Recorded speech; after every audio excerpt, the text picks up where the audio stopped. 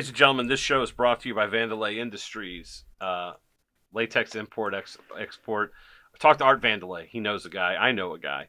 Also, AgorisNexus.com. Cheers to our friends Brandon and Dag. Good people that they are. So, getting started straight away. I am glad that we are all here to have a conversation with you. Brian will not be here for the next 2 weeks. I don't know when he'll be back. He started a new job, so he has a different schedule now. So you're stuck with Los Three Amigos, as they say in Espanol. Los Tres Amigos, actually.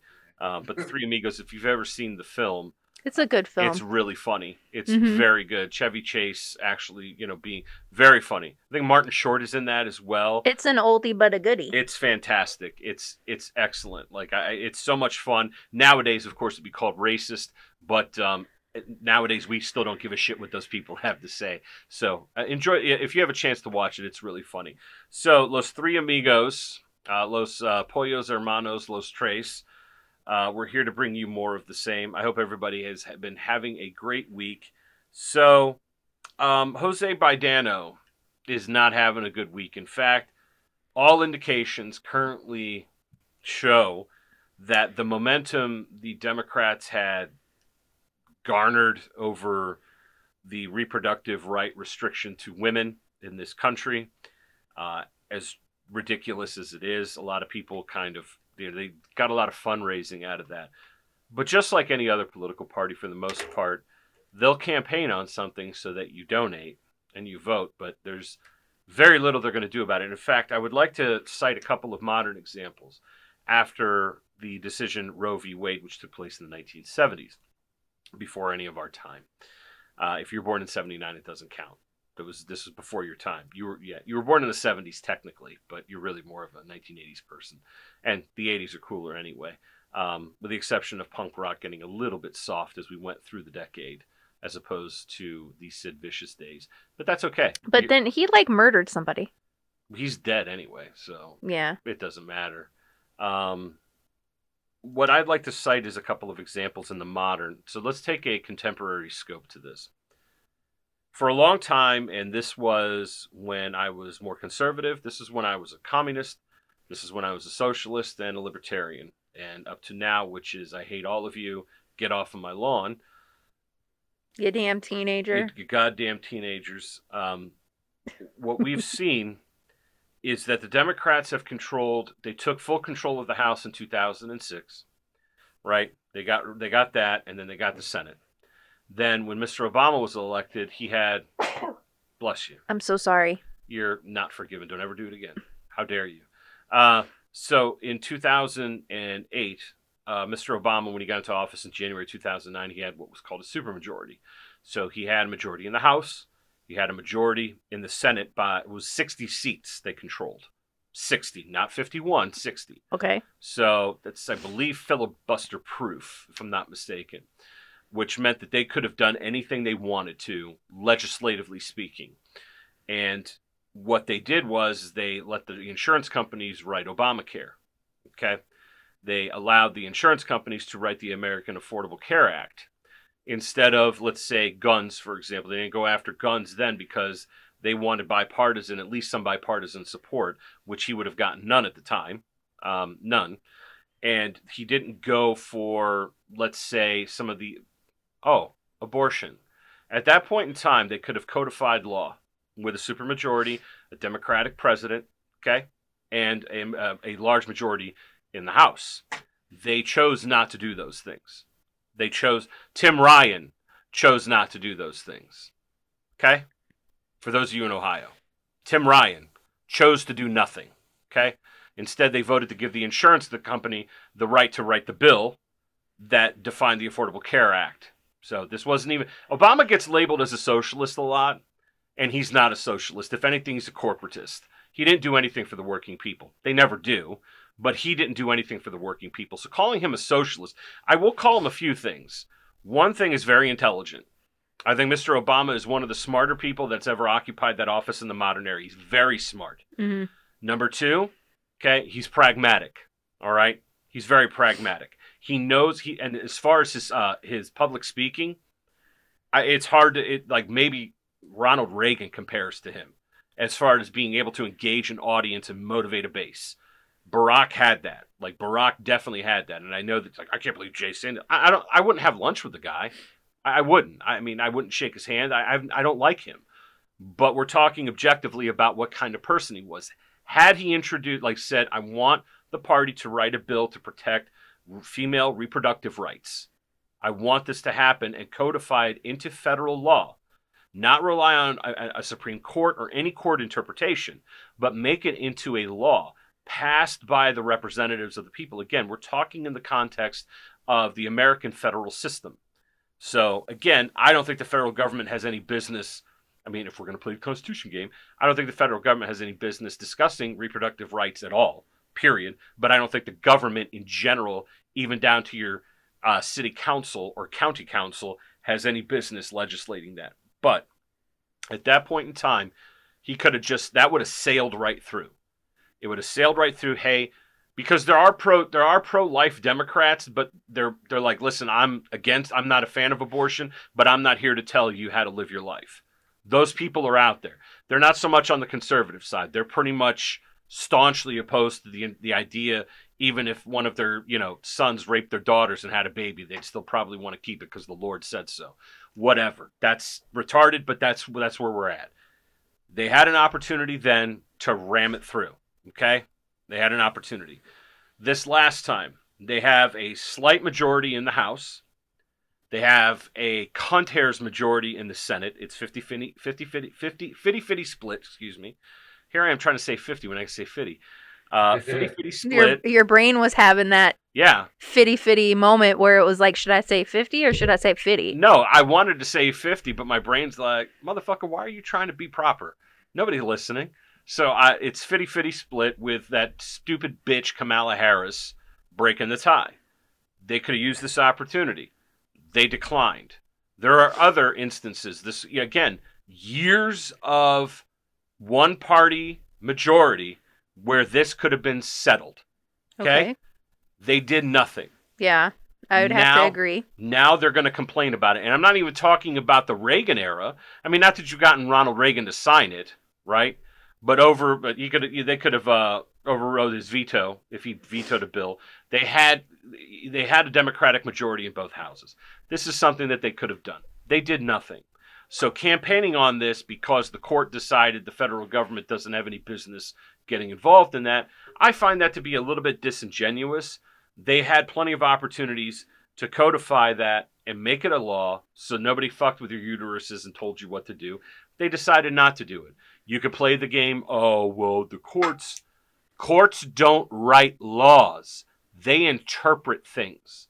Okay? That's how this works. Right. You write a law, it gets passed through both chambers. The asshole at 1600 stamps it.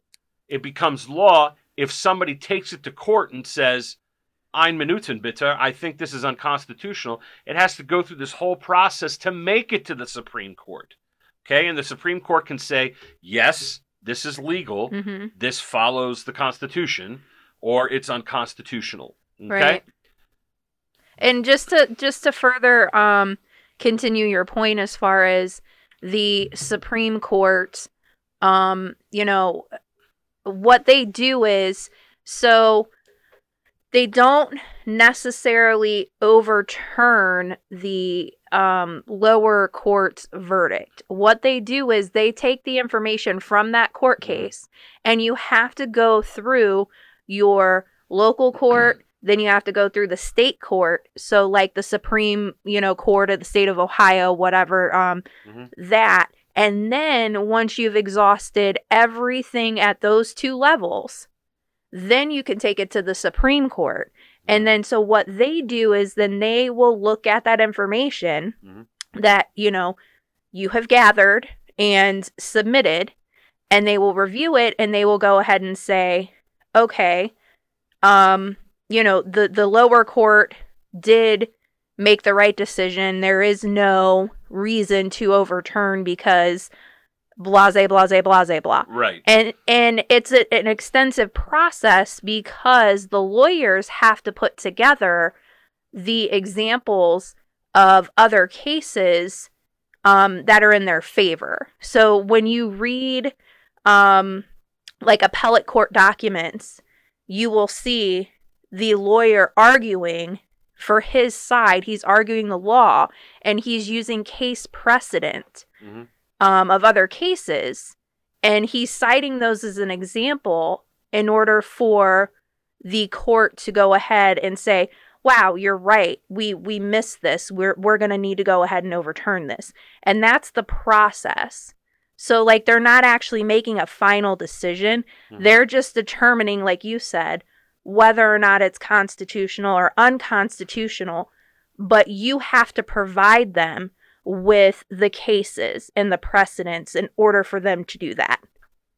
Well said. And the reason why I bring this up is because, like I said, they're apparently losing momentum. All of the polls, including Real Clear Politics, which is not known as a bastion of conservative thought nor a conservative think tank, has indicated that the Democrats are going to take a shellacking in the next couple of weeks. Well, I think that has less to do with abortion rights, and I'm not saying that's a good thing or a bad thing. Again, I think you should be allowed to murder your baby. It is absolutely moot what I think of it. You didn't ask me, and I don't care what you do. I simply don't care. I don't care about your values. I don't care about whether or not a collection of cells. I mean, technically, we're all a collection of cells here, but it's none of my business. You didn't ask me. And I don't give a shit what you do, okay? I'm not a Christian. I'm not a believer in any kind. Like, it doesn't matter to me. And even when I was a Christian towards the end, I recognize that whether or not I like something has nothing to do with your right to be able to do what you want. Yeah. Okay? It has nothing to do with it. Okay? You could be pro-life. I don't see a lot of people lining up to adopt these children that are languishing, like literally suffering. Or how about all of the kids that are born to parents who should have never fucking been parents? And I'm not talking about C+ dads like me. Okay, I did what the food, water, shelter, education, being there, not going out for cigarettes and never coming back. And I did the single parent thing, dog. I did it. You know what I'm saying? Fortunately, I met somebody who helped me raise my son later on in life, but that was for 6 years. I was a single parent. I did it. Okay, so I understand. All right. But I don't see a lot of these organizations doing an adopt-a-drive. All right. Enough with the fucking jackets and sweaters. Well, why don't you fucking live by your principles and go help these goddamn kids out? Because let me tell you something right now. That foster system is just absolutely rife with abuse. Rife with abuse. Okay? People just getting checks. We have a former mutual coworker of ours who went through the foster system. All they ate was fucking cereal because it was the cheapest item, and then they got the check from Uncle Sugar. So they didn't have to spend as much money on the kids. A lot of these people aren't in it to help the children. Right. But there are a lot of people who want to adopt children because they genuinely want to be parents and they want to have a family. Why don't you make it a little bit easier? Why don't you adopt the fucking kids instead of telling people how to live their lives? Again, I think you should be able to kill your baby. I also think I should be able to go to Walmart today and buy an M60 with belts for my fully automatic machine gun without a background check. And I'm not saying that. Thank you. And I'm not saying that as being, I literally believe that, because according to the way I read it, shall not be infringed means fuck you. Yeah. That's what that means. And shall not be infringed on your uterus. If you want to let some schmuck P&D you and you have I don't want to pay for your baby's education. I don't want to pay for the formula that's not on the shelves. Thank you, Joe Biden. I don't want to pay for any of this shit. I don't want to be involved. I want no involvement. You know what I mean? Well, I mean, and there's also like this weird thing when it comes to abortion is, like the baby was never considered a living thing because the mom had decided that it wasn't going to be a living thing. So there's all this weird like language and thought processes and theories behind abortion. And I don't know. Like, it's a lot. And I'm just going to say straight up, flat out, like, it's nobody's fucking business what a woman decides to do with, the baby that's in her body. I agree. Like, have an abortion. I don't want to know about it. Don't tell me. Yeah. That's between you. It's nothing to be proud about. That's right. I mean, but right. If that's what you want to do, by all means. Yeah. Yeah, and like, don't talk to me about it. I don't want to know that you had an abortion. Don't care. I don't want to be involved. Mhm. Don't, that's between you and the person you're dating. Perhaps it's your husband, perhaps it's a boyfriend, perhaps it's not. And you're in a situation, right? Like, Mhm. you had a one night stand, now you're fucking pregnant, and you need to, abort your baby. That's your business, and that's between you and whoever else is involved. And I that agree. would be the person that you decided to sleep with, possibly, and your doctor, or Mhm. whoever's going to be performing the abortion. Outside of that, nobody else needs to know. Nope. And nobody else needs to pay for it either. If you want to go ahead and do something like that, I'm all for it. None of these people are really. I mean, there are some crazies that think that it should be like, like insurance companies should cover. But I don't want to get involved. I don't care. It's not my Right. problem. You can duke it out with whoever. Well, like, a lot of these people, and like, I don't mean it to be rude, but a lot of these people go around and they tout about, oh, I had to have like 7 abortions. Like, I don't need to know that. Please agree. don't tell me about how many babies you have decided to kill. Like, Thanks for letting me know that your uterus is a cemetery. right. Jeez. Like, I just, and there's sometimes where people tell friends things, and I'm not talking about that. I'm just talking about in general. Like, if you're not talking to a close friend about the situation, or, a family member or somebody you can trust and confide in, Therapist. a Or therapist, Yep. don't go spouting this shit out in public is what I mean by that. It's not Like, a nobody good look. wants to know. Yeah. Don't go posting about it on fucking Facebook, Twitter. Yeah, Instagram. I don't think it's a good idea either. And, again, I don't want to spend a whole hell of a lot of time on this, but this ties into what I'm reading now. In fact, they had to wheel out his lordship, Barack Hussein Obama, peace be upon his name, first of his name, ruler of the Democrats and the Andals and the First Men, king of all of Chicago, which is a dump. No offense to our Illinois listeners. So this is great. So this is from The Hill. The Hill is not known as a bastion of conservative thought or conservative journalism. Okay? Never has been. The Hill is a left-leaning, or not left-leaning, let's say liberal publication, because there is a demonstrable difference between a left-wing psychopath and somebody who considers themselves a liberal. And I will say that there are a few articles that I've seen from The Hill that's been kind of, critical. Sure. And, on Democrats Sure. and things like that. So They're like Vice News. A broken clock is right twice a day. yeah, but And but this is good. So this says, this is by Alexander Bolton, no relation to the war criminal John Bolton. Democrats ready for midterm blame game. This is going to be good. 3 weeks out from a midterm election that is beginning to look more and more like a big victory for Republicans, Democrats are starting to play the blame game. Former President Barack Hussein Obama stepped into the spotlight over the weekend by warning fellow Democrats and progressives not to be, quote, a buzzkill by constantly scolding people for being politically incorrect. That is huge, by the way, okay? It's gotten to the point that the former president of the United States has to step in and say, could you please fucking calm down a little bit with these words? Like, you're ostracizing people that we might agree with because they're not following strict party discipline on pronouns or whatever the fuck it is. Okay?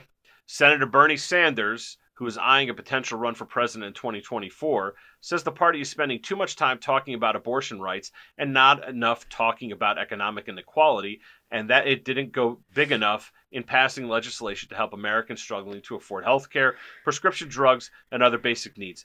I may not agree with Bernard Sanders politically at all, but he has a point. well, yeah, I mean, He has a point. I want to talk more about, economic equality. That's what I want to know Okay, fair enough. from the Democrats specifically. Yeah, the party of the people. Yes. Meanwhile, younger House Democrats who are scrambling to keep their seats in Congress, including Representative Elisa Slotkin from Michigan, argued the party leadership has fallen out of touch with many voters. You don't say. And have called for a new generation and new blood in charge of the party. It's not going to happen, okay? That the boomers are never going to relinquish their power in any capacity or party or anything like that. And many Democratic lawmakers have pointed to President Biden's low approval rating. I wanted to call him Bidano. I'm so used to call him Jose Bidano, Ward of the Easter Bunny, or the, Ward of the Easter Bunny? Yeah, the ward. He's the Easter Bunny's ward. The ward. He has to be taken care of by the rabbit. Okay. You know. Yeah. In one of the funniest clips of my lifetime, that's for goddamn sure. Christopher and I had a hoot at that man's expense. It was that Easter was into half. Yes. That was really funny, and I had forgotten about that. Like, I was going through a really stressful time at work, and like I completely blocked out the Easter Bunny. And when we watched it like a couple of months ago, I was like, "What are you talking about?" Like that. That was fucking hilarious. Christopher and I lost it on that podcast. I got to find it and repost it for those that may have not caught it. That stuff was exquisite. Like, it was so goddamn funny. Anyway, getting back to Jose. All right. Jose Baidano's low approval rating as a drag on their own prospects. It all comes as recent polling has shown a Republican resurgence in key Senate and House races and left Democrats worrying they peaked too soon. Obama and Sanders both expressed a concern that's becoming more and more widespread across the party. Did Democrats err in focusing on culture fights and issues like abortion while ceding the stage to Republicans on inflation? Before I continue on with Mr. Obama's quote, allow me to say this. A lot of people feel very passionately about reproductive rights. A lot of people feel passionately about restricting your reproductive rights. However, not everybody is impacted by that, okay? Not everybody either gets pregnant and has an abortion or really cares. A lot of people don't really care. But what does affect everybody is gas prices, the purchasing power of the dollar, okay? The fact that everything is going up in cost and their wages remain stagnant. That is something that everybody, with perhaps the exception being the upper middle class and the ruling class and the political class, the rest of us, the working people, are going to feel that every single day. And who does the majority of the work in this country? The working class, who have to pay $4 a gallon now. It's almost back to again. I don't know what that is in liters, guys, in the UK and Canada. I have no fucking idea what that is, but just know that it's a lot of money. So again, they're gonna, being mad about not being able to kill your baby, I understand completely. Your bodily autonomy is important, just like you being able to say no to an experimental, let's say, vacation. If you don't want the vacation, you have the bodily autonomy to say no to the vacation. Same principle. Same principle. I don't want to use those words and get flagged again for my second strike on YouTube. Not that anybody it's so funny. Hardly anybody watches the goddamn show on YouTube, and they're like coming after me like they've got a boner for my butthole. Like, so I think we discussed this before with their terms and agreement. Like, like, first of all, you cannot talk about any presidential election in the United States ever, any election being frauded, or you cannot speak in regards to any type of person who is being considered as the next head of the state to, if they have any issues mentally, physically speaking, you cannot talk in regards to that. And there are specific elections that you cannot talk about for other countries as well. Outside of the U.S. that they've decided that that's a red flag. I just want to make sure I don't talk about experimental gene vacations. I just talk about regular vacations. I just want to make sure that I'm not upsetting anybody. So, again, I believe in bodily autonomy across the board, not just in one category. And I hope that you would join me in that as well. Yeah, I think if people want to stick carrots in their nose or inside their eyeballs, they totally should. All right. Sounds good. So Mr. Obama is quoted as saying, when we're talking about putting together durable majorities, we have to be able to speak to everybody about their common interests, Obama said in an interview with Pod Save America. When we get into trouble sometimes is when we try to suggest that some groups are more because they historically have been victimized more, that somehow they have a status that's different than other people. And that's where we're going around scolding folks if they don't use exactly the right phrase, or that identity politics becomes the principal lens through which we view our various political challenges, he said. Sometimes Democrats are a buzzkill, Obama observed. Obama's first major interview of the midterm campaign season immediately generated media buzz at a time when party strategists were trying to put Republicans on the defensive instead of reflecting on the divisions of their own party. Mike Lux, a Democratic strategist and Clinton White House advisor, said, "I don't disagree with the former president. I think the language police stuff gets a little silly, but I would also say that in the focus groups that I have done and the polling that I've worked on, voters are not mostly focused on that stuff. That's what Twitter's focused on," he said. "My sense of what voters are focused on is economic issues, abortion, stuff that matters to them and their lives."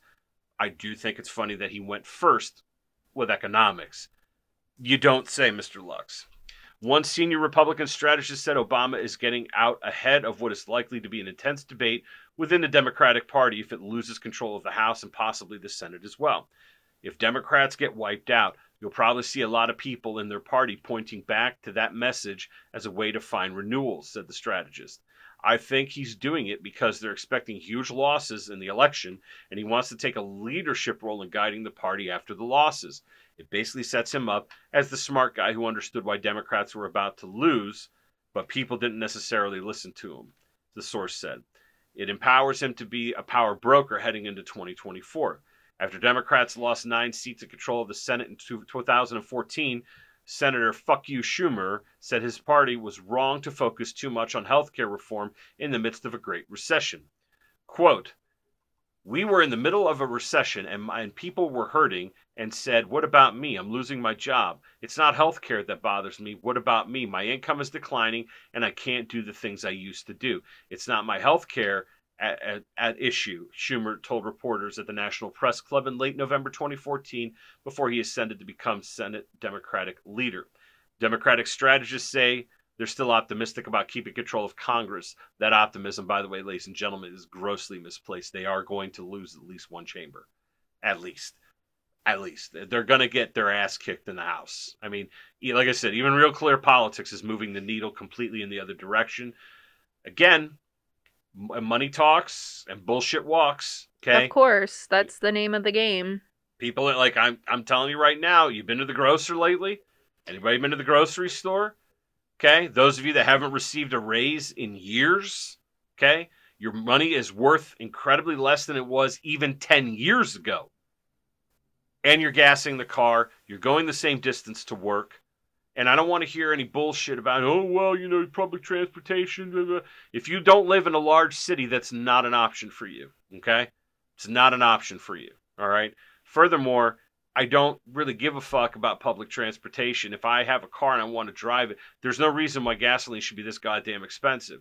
And they keep blaming Saudi Arabia, even though the majority of our petroleum that we import comes from our neighbors. It comes from Canada, and it comes from Mexico. I'd rather do business with my neighbors than those fucking religious fanatics out there in the desert. I'm sorry. I don't want anything to do with that. That place is a mess. I want nothing to do with it. But that be that as it may. We'll continue on. Jonathan Cott, spelled with a K, okay, a Democratic strategist and former Senate aide, argued that Herschel Walker, the Republican Senate candidate in Georgia, is imploding, while the Senate race in Ohio, a state that has trended Republican in recent election cycles, is now on the table, and the incumbent Senator Chuck Grassley of Iowa is ahead of his Democratic opponent by only 3 points in a recent poll. Yet Cott said, there always is a reevaluation of strategy after an election, especially when a party loses, and advised Democrats should take a lesson from President Obama. He spoke to the entire country. He didn't speak to one group on Monday or another on Tuesday. President Obama is absolutely correct. We need to start talking to the entire country, all voters, and say, here's all the things we've done. Said Cott, who advised centrist Joe Manchin, Democrat of West Virginia. Manchin, who represents a state former President Trump won by large margins in 2016 and 2020, has urged his Democratic Senate colleagues for more than a year to pay more attention to voters' concerns about inflation, which Cott said Manchin was absolutely right to focus on. One of the reasons he was right is he talks to his constituents every day, multiple times a day, and hearing directly from people is probably a better indicator than any economic forecast you can get, he said. The political picture has gotten worse for Senate Democrats and in the House since they left Washington 3 weeks ago still feeling confident in their chances, buoyed by getting a bold new tax reform and climate bill signed into law and hopeful there will be a voter backlash against the conservative Supreme Court and, quote, MAGA Republicans.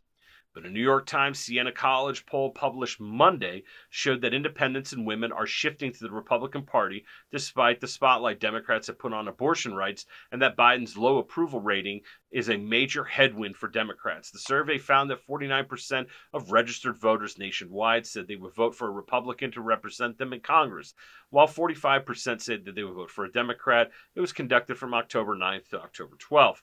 It showed that 24% of registered voters think the nation is on the right track. I'll say that again. 24% think the nation is on the right track, while 62% thinks it's moving in the wrong direction. 26% of the respondents said the economy is the most important problem facing the country right now, and 19% said inflation is the biggest problem. Only 4% said they saw abortion as the most pressing issue. Once again, you may be like, well, goddamn those people, they're not understanding. Listen, at the end of the day, not everybody gets involved in that. But everybody goes to the grocery store. Everybody's got to gas their car. Everybody's got to look at how much Uncle Sugar and the state and local are taking out of their money, out of their paychecks, how their dollar is worth less, okay? That is the direct impact people are feeling. I'm not saying what you guys think is important is not important. I understand. However, your neighbors don't agree with you. They're looking at the fact that they can't afford to live very well, okay? And again, when they print it, like, I know that people don't think that the stimmy checks affect, but printing money does affect the worthlessness of your dollar. It just simply does. Okay? When the machine goes brrr and prints out money, it devalues the currency. It's simple economics. It's just simple to understand that. Okay? So, again, that's not good for the liberals, the Democrats. Again, I think they're going to get shit pumped in a couple of weeks here. Tim Ryan is projected to lose, which I may not like his opponent, but I fucking hate Tim Ryan. I would like to fight Tim Ryan in the street for money, for $10 and 3 Hot Wheels. Put them in the middle of the street. Put Tim Ryan out there. Bare knuckle too. No gloves. No gloves. You could tape your wrists to make sure nothing gets broken. But I'm talking about old-fashioned brawl. I would love to fight the man. I really would. And as long as I don't go to jail, if they write some kind of thing that, if I could fight him and there's mutual combat and I don't go to jail, I'll fight him. I'll go into training camp. I will fight that son of a bitch. I don't like the man. Never have liked the man. He's a fraud. He's a phony. He's a piece of shit. And he's a fake working class motherfucker. I don't like him. You heard it here every goddamn week that I've talked about this son of a bitch. I'm telling you right now, I hope he gets abducted by aliens. I hope Joe Rogan calls that one guy Bob Lazar and they get that Area 51 thing and suck him up and take him somewhere else and dump him on the sun. Get him out of here. I don't like him. Yeah. Anyway, so moving on from that, when I bring up crabs, I guarantee you Christopher and I are not thinking immediately of the kind you would get at the Red Lobster. We're immediately going to joke about your STD. Crabs. Yep, Frank's got the crabs. It's natural. I'm sorry. You're going to have to forgive us. We're still boys in many ways, including our sense of humor, because we're not fucking assholes, and we like to have a laugh and a good time. This, however, is an area of very sincere importance to those of you who enjoy the Red Lobster, but also enjoy the crab. Regular crab. Like, let's say you go and do what is it? The crab. What is it? The crab boil or whatever it is. They put the corn in there and all that shit. This is a problem. Biologists say the warming of the waters of the Bering Sea in recent years is a possible factor in the decline of snow crab, as Alaska cancels snow crab season amid population decline. So guess what?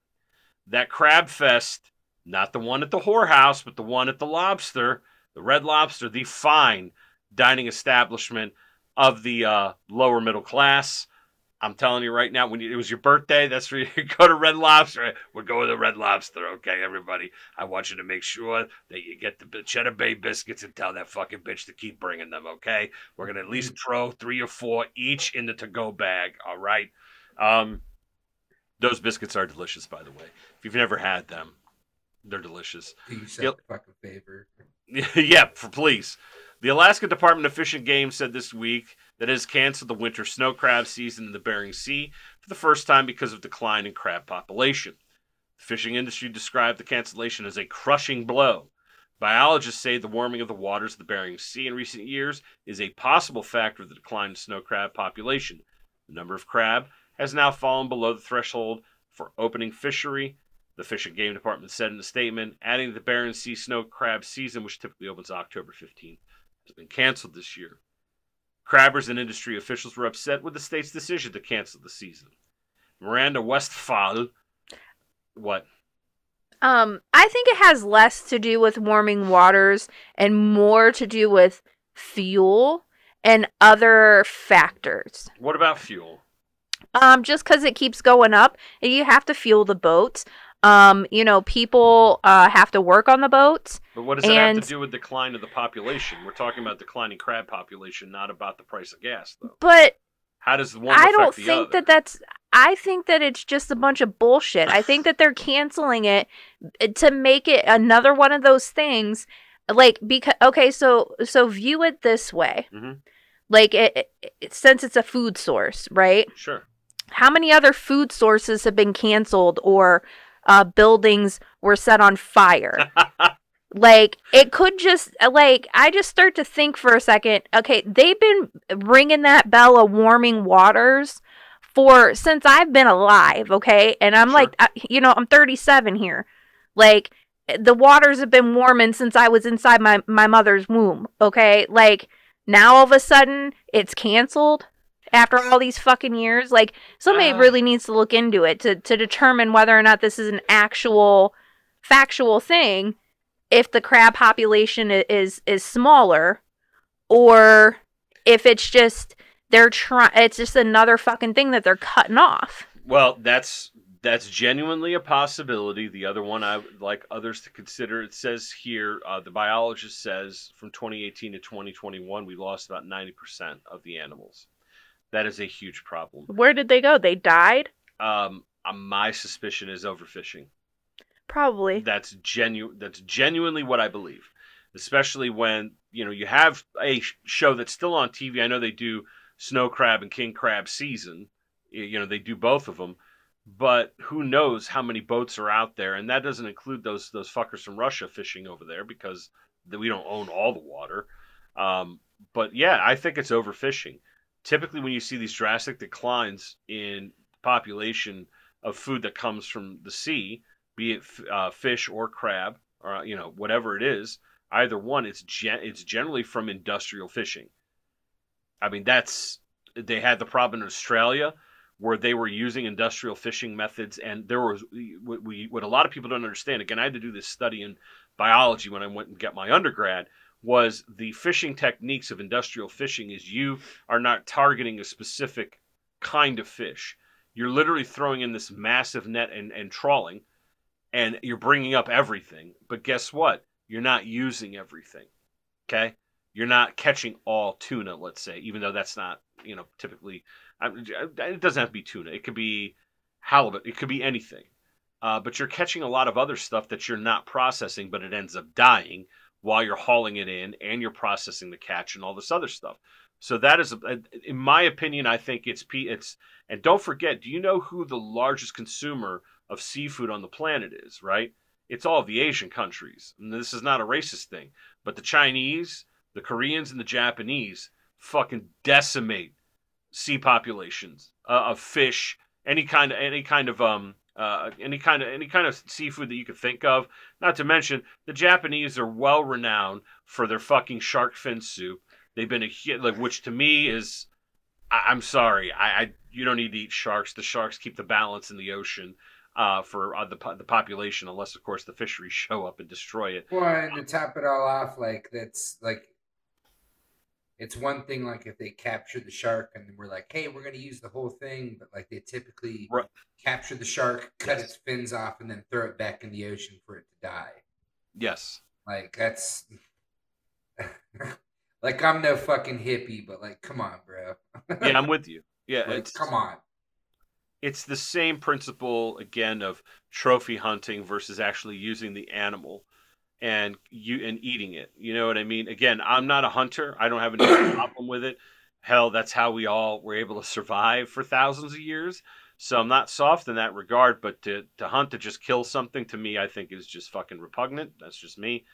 Again, like that's if you want to go fishing, go fishing and use the fish, like eat the fish, But like, take it to fucking taxidermy, be like, I got this big fish. Oh, look at this! I'm gonna get this all fucking hung on my wall. But like, bitch, try to eat it. I mean, seriously, it's a waste. It genuinely is a waste.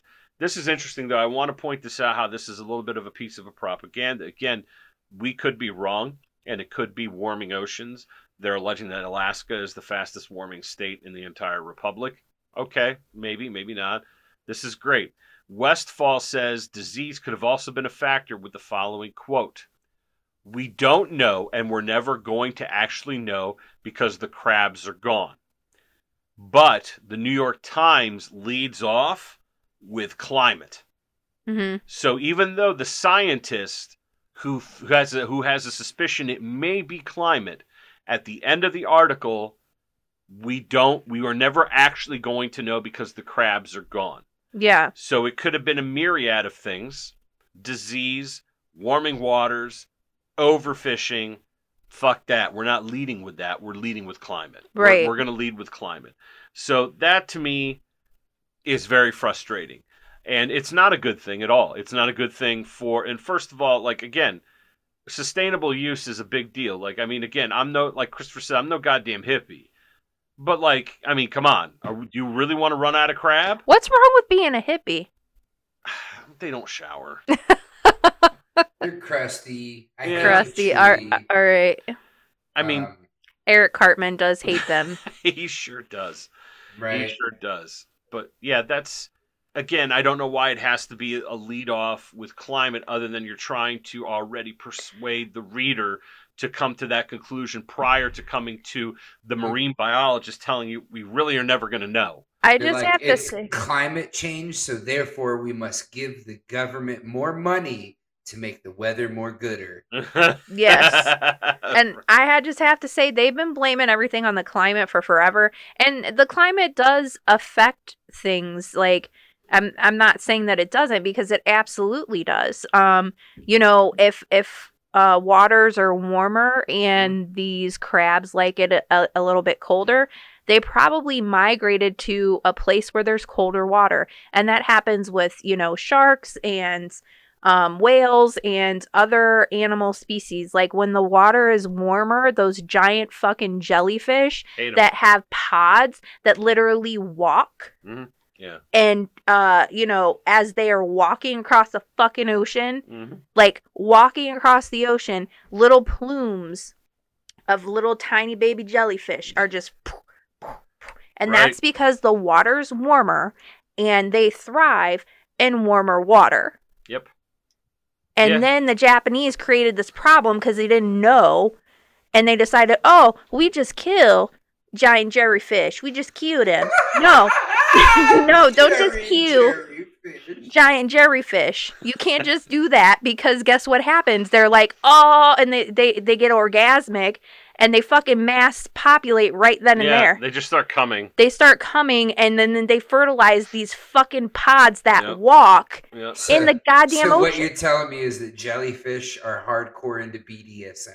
They are. Very much so. Yes. They're like, ooh, yeah, step on my cubes. Yes. Spit in my mouth and call me Sally. The giant jellyfish problem. Yeah, is big problem. So, again, the New York Times, the periodical of ill repute, who, don't forget, has supported every single war this country has gotten involved in. Beat that war drum, baby. You better believe it, not to mention... quote, our man in the New York Times, Walter Duranty, who covered up the Holodomor in Ukraine. I know it's a dirty word for some of you fucks, where 7 million Ukrainians were starved to death in a single year by the Soviet Union. And the New York Times actually ran interference for Joseph Stalin, one of the greatest mass murderers in the history of the human race. So just keep that in mind. The New York Times is trash. Anyway. Yes, hold on really quickly. On a side note, I got this great spam text message that I need to share live in real time. It says, "This is your third and last warn. We will suspend your mobile." Will spelled with W ! LL. Your is spelled with Y0UR. Mobile is spelled MOB exclamation mark LE. Device is spelled DEV exclamation mark CE. And then it says any minute. Please clean spam messages. Scan now. The A in please is the @ symbol. Oh, good. This is my last warn. Well, that's what it says right there. I hope you're able to retort in good fashion here. Of course, I won't ask you to do it now because you just received it, but at some point in time, I hope to hear what your reply is, because you know that I am a creative writer and I enjoy responding to spam messages with a little bit of my own spam and spooge and jumper cables and all the fun things you all heard before here, including chip dip. I hate to do it, but I'm going to say it one more time. I bring you more of the same. This is some local news, okay? From the city of Haight, Akron, Ohio, a dangerous city, which yet again has claimed another life. The title of this article: Senseless and Reckless, Bystander Dies from Gunshot at Akron Gas Station Dispute. Jesus. An uninvolved bystander shot on September 1st during an altercation inside an Akron gas station died today, Wednesday morning, leaving his grieving family questioning why no one is facing criminal charges in his death. Torres Brewster, 48, of Akron, was shot in the head in the store of the 800 block of Lover's Lane, according to the Summit County Medical's examined orifice. Let me explain something to you. Don't fucking get gas on Lover's Lane. Don't get gas on East Market Street by the university. Don't fucking get out of your car. All right? Unless, I mean, I don't even know where to tell you to get out of your car. No Esfrio, man. Not cool. No Esfrio. He was transported to Summa Akron City Hospital, where he's listed in critical condition. He was pronounced dead at 2:07 a.m. today. The medical examiner's office said Brewster was a bystander in the East Akron neighborhood store. I wouldn't call that East Akron, really. I mean, East Akron is closer to Ellet, but anyway, it doesn't matter. When the cashier drew a gun during a dispute with another customer that apparently started over incorrect change. Jesus Christ. Over incorrect change. That's what people get killed over all the time, and it's really fucked up. The gun discharged and struck Brewster, police said. He was on life support in a coma for a month and a half before he died. What happened was very senseless and reckless, Brewster's brother-in-law, Manuel Powell Jr., said. Torres did not deserve this fate. It just isn't fair what happened to him. The cashier told police the dispute escalated when the man who was arguing with her made threats to kill her, began damaging the store, threw items at her, and tried to grab her through the plexiglass divider. The cashier pulled out a handgun, which discharged, police said. 34-year-old man identified by police as the customer is facing misdemeanor aggravated menacing charges. Okay, in my opinion, that's the guy who is responsible for this fucking shit starting, because if some lady's pulling a handgun to defend herself because you're reaching through the glass to try to fucking attack her over wrong change, over incorrect change, you're the goddamn problem. Okay, I wish she would have been a little bit more fastidious with her firearm, because in the end, the discharge comes from her weapon, which ended this individual's life. She's absolutely held responsible for that weapon and that discharge. I agree with you there. Charges have not been brought against the cashier, who was seen back at work the next day. We believe the charges should have been filed right away, then later amended, which is a common practice, said Charles Tyler, Sr., the family's attorney. Tyler said Brewster was simply an innocent bystander who was dearly loved by his family and the community and had his life cut short by an act of negligence on the cashier's part. Not wrong. The family's nephew, Daryl Calhoun Jr., said he loves and misses his uncle, the family's fishing buddy. Jesus fucking Christ.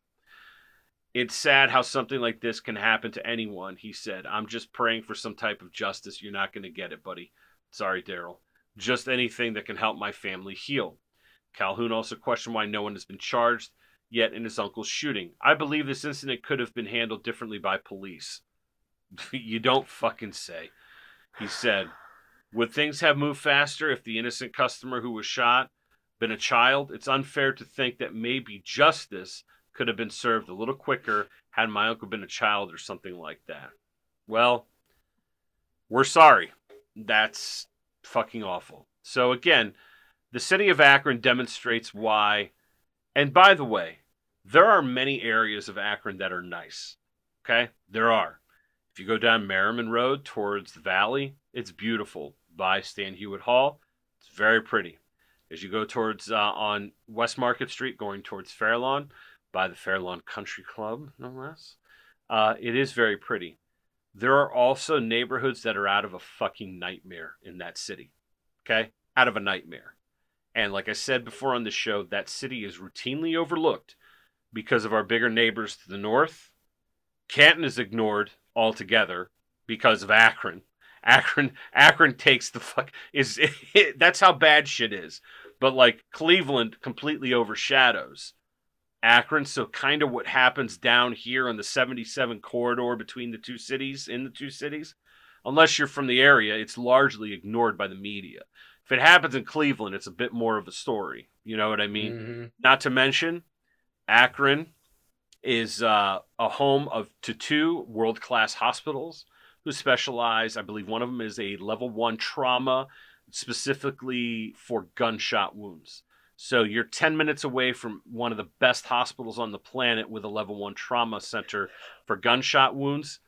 Unfortunately, this individual was not saved from this. However, that's why the statistics don't reflect the level of violence that takes place in the city.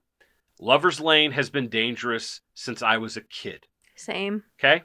We used to hear about, they had the Crips, the Lover's Lane Crips back in the day when I just learned about what Crips and Bloods were. Okay? And the first thing I think of is Timmy.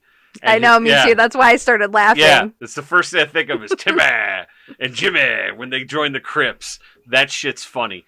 But in reality, there were legitimate gangs that had, kind of taken over. I wouldn't go to Lover's Lane for any reason, okay? And when on my way to work, I would drive in that area, like around Brown Street, and Lover's Lane was a little bit over there. But that was at 7 o'clock in the morning. Typically, the only people that are out right then are people going to fucking work. So, again, at 2 o'clock in the morning on Lover's Lane, don't go to a gas station. There's a Circle K less than a mile down the street from my house that, because of where it's located, I won't go to after dark. No shit. Yeah, like I won't go there. I'll drive the extra 2 or 3 miles to the other Circle K should I need to. There you go. Patronize such a location, but you got to know your closest to my house after dark. Don't play the game. Like, shit's volatile. Shit is volatile. The other day, I wanted to talk about this. I had to take my son to work, and he works in the city of Akron. I dropped him off early in the morning, and I had my dog in the car. So I was going to take him down Cascade, which is a park in Akron. Beautiful trail next to the little Cuyahoga River.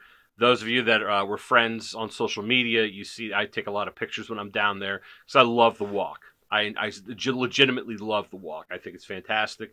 It's nice. I don't put my headphones on, typically because I don't like people sneaking up on me. And my dog is a husky, not a German Shepherd. So he's not exactly... he'll turn around and look, as opposed to a German Shepherd that'll turn around, look, and glare, letting me know that there's potentially a problem. My dog does not have that instinct. My dog is like, oh, there's somebody there. Perhaps they have snacks or they're pets. You know what I mean? He's going to get a pet on the head or a snack.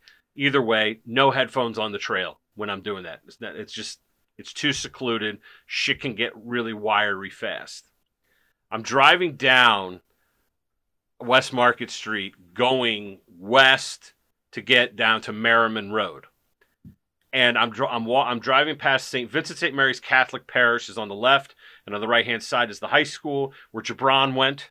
Those of you familiar with Gibran, You drive past his school, the I Promise School, which is right down the road from there, where that 17-year-old Firestone student was beaten to death on the basketball courts. Yes. Okay? Just a reminder. Just a reminder of where you are. And I'm thinking, there's, like, the fuckery's not going to happen this early. Boy, was I wrong. There's a guy in front of the Buick dealership, T-shirt, shorts, and mind you, I'm wearing shorts, but I have a jacket on because it was like 34. He's yelling at traffic and yelling at the world and carrying on, and I go, God damn, crazy on a Saturday morning at 7 o'clock already? Like, we start fucking early in this town. Guys. Ohio is a constitutional carry state. Fucking arm up. You never know when shit's going to get hairy. And I'm not joking. If you have the ability, arm up. Don't go anywhere without it. Protect yourself at all times, okay? Make sure you know how to use the tool. Don't discharge the round and hit an innocent person because, of loose change or bad change or wrong change. Don't carry just to carry. Know how to use it. Mm-hmm. Know how to use it. Again, you could also get some, pepper spray, some bear spray, and keep that on you too if you're not comfortable carrying a weapon such as, a firearm. Any type of deterrent is always the best. So try to protect yourself in any way that you can. Well said. Be careful out there. It's a real knife fight, as Tim would say. Moving on. This is from Reuters. The French, who are known for cheese, wine, surrendering during World War II after 6 weeks. I'm just kidding, our French listeners. I'm really joking. You guys have delicious cheese, and you did help the United States of America defeat the British Empire during the War of Independence. Thank you for that. Avec du fromage. Avec du fromage. Je suis très bien, et vous? Voulez-vous coucher avec moi? That's from the song. I think that means you would like to make sex with 3 people, I think. I think that's what they're saying. I think it's, would you like to stay with me? With me tonight? Yeah. Oh, I had it totally wrong. I thought it was a tree-way. A tree-way? That would be a menage a trois. Menage a trois. Yeah. Trois, as in trois. Trois. Yeah. Trois. I'm sorry for butchering your language. I'm not. Yeah. Well said. So the French are also known, jokes aside, they're also known for fighting the government and striking on a regular basis, which I'm very happy with this. They're mad again. So scuffles break out as French strike the call for higher wages. Dozens of black-clad protesters, how racist, clashed with police and broke shop windows on Tuesday on the margins of a demonstration with several thousand people took to the streets of Paris to call for wage hikes as high inflation eats away at their purchasing power. Gee, I wonder if that same inflation is affecting workers here in the United States. Maybe it's l'inflation, not inflation here. 11 people were arrested in Paris. The interior minister said the early evening, adding that 107,000 people nationwide followed the protest call from left-wing parties and some unions, including 13,000 in the capital. The hardline CGT trade union said 70,000 people took part in the march in Paris. By the way, the CGT is the French wing of the CNT, which is in Spain, which is one of the oldest syndicalist unions in the world. Bicycles. Correct. Yes. So regional train traffic was cut by about half as several unions called a nationwide strike seeking to capitalize on the anger at decades-high inflation prices, to expand weeks of industrial action on oil refineries to other economic sectors. The question of wages in the French people's number one priority, said the head of the union, Philippe Martinez, said ahead of the march, it's more than urgent. So the French, who are able to get at least a decent amount of people to go out and protest. Anybody around here actually doing any protesting over their shit wages and expensive? No, because Americans are always fucking going to work. They go to work sick. They go to work with broken foot. They can't afford to miss work. So yeah, they go to work with COVID, or the flu. or any of that shit. It's a real knife fight out there. So that's all I have for this week. Again, the Three Amigos here, the original school, here OG. the OG again. OG crew. We are happy to bring you more of the same. I will leave it up to the rest of the gang. Angel, do you have anything before we depart company? No, I just wanted to give an update. I am still working on the mass shooters list. There was a delay in the Nicholas Cruz trial for the Parkland shooting. So they just, they came back to that. So I was going to watch some of those videos to get through kind of like the finalization of that. They went on a 2-week delay, and then now there's a further delay in sentencing, which is, I think, was supposed to happen, I want to say today, but I can't remember 100% sure. So they gave him obviously life in prison, and the parents were very upset about that, rightfully so. I was kind of taken aback by that, because I would figure they would have given him the death penalty, given that he went back to actively make sure that individuals were killed, specifically, he did what he called a double tap. So I'm very surprised that the jurors did not select death. So I'll leave it at that. After I finish up watching that and making some notes, I'm going to work on the Uvalde case, and then also moving on to the Las Vegas. I'm already gathering some information on the Las Vegas. Thank you. That may also be just a quick snippet in regards to mass shootings, and then a further in-depth conversation on Conspiracy Corner episode. Yes, that Conspiracy Corner episode will be done before the end of the year. As promised, my friend Lexi, I said that it would be done this year. It might be right up to the minute, right up to the dropping of the ball. But I will not drop the ball, as I said I would not. We will deliver on that Conspiracy Corner for the Vegas shooting. That will be an interesting one. Nonetheless, we will take a look at all of the various conspiracy theories behind what possibly could have been the motivation, and then see what we think about it. Stephen Paddock doing, the largest, worst mass shooting in the history of the country. So we'll take a look at that. Yes, and then I may just to recap on that, I may just include the mainstream media information in my quick snippets in regards to the Las Vegas shooting, and allow for a more in-depth conversation in regards to the Conspiracy Corner. So don't take that as a end-all be-all for the Las Vegas shooting. All right. Outstanding. Christopher, anything you want to add before we wrap it up? No, I don't really have anything to add. I would just like to state that pictures of butthole is tasteful art. No argument for me here. Well done. Well done. With that being said, I'd like to thank our sponsors, Ray Fava, of course, Team Mandalore, and iPaint Akron, and Vandalay Industries, of course, Latex Import-Export. And he's your latex guy. He's your latex guy at Vandalay. And AgorisNexus.com. Deeply grateful for the support. Thank you very much. Wouldn't know what to do without you. But, of course, we've come to the conclusion of the show. However, this is not a conclusion on the health of your body using detergents as soap on your skin, which is your body's largest organ. Ladies and gentlemen, I'm here to talk to you about what you do in the shower. Perhaps after you do a little rub and tug, that's when you get into the washing of your body. That's when you begin to scrub. And perhaps you're buying bars of soap from the dollar store. You're like, it's cheap, it's $1.25, whatever.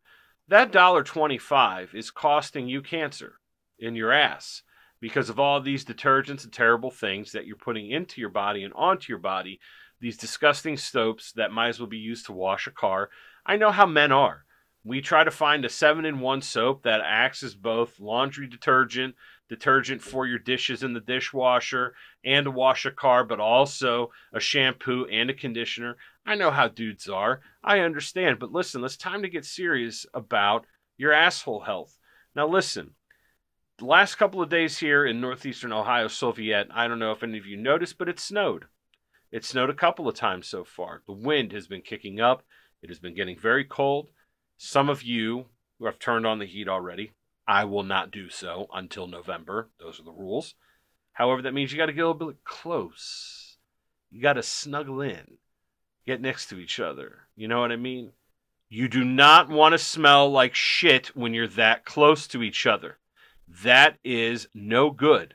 My friend Todd from Akron Apothecary, gay soap, fentanyl-free soap for your butthole, your balls, your tackle box, the under tit, the fat folds, wherever that stinking grime hides. You know, if you got kind of a gut, you're going to have a larger belly button. You're going to have to get in there and fish that fucker out. Todd's gay soap gets in there and destroys the lint that is collected in your belly button. It also will destroy the dingleberries you're carrying around. These are terrible things you do not want to bring into the sacred season of Halloween and, of course, most holy Thanksgiving. You want to smell fresh. You want to smell clean. Perhaps you're out there right there going to a Halloween party.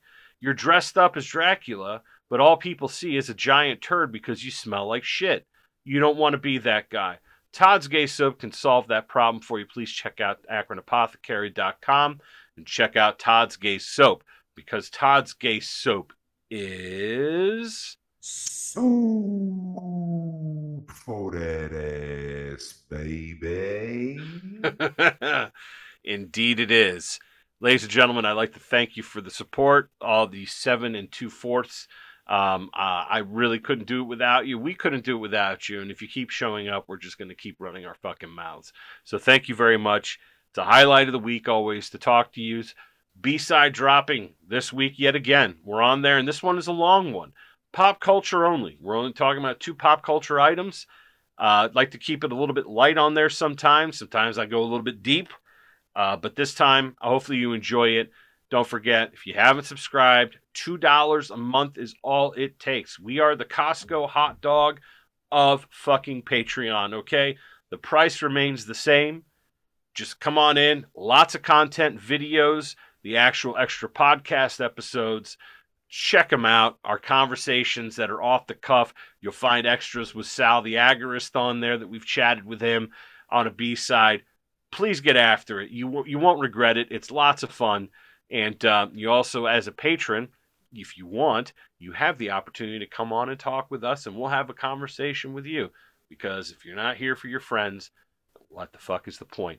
Thank you all very much, everybody. Take care of yourselves. Wash your ass with Todd's Gay Soap. And, of course, don't go to the gas stations on Lover's Lane in fucking Akron. Yes. Bye. See ya. Can't stop, won't stop, get it, get it.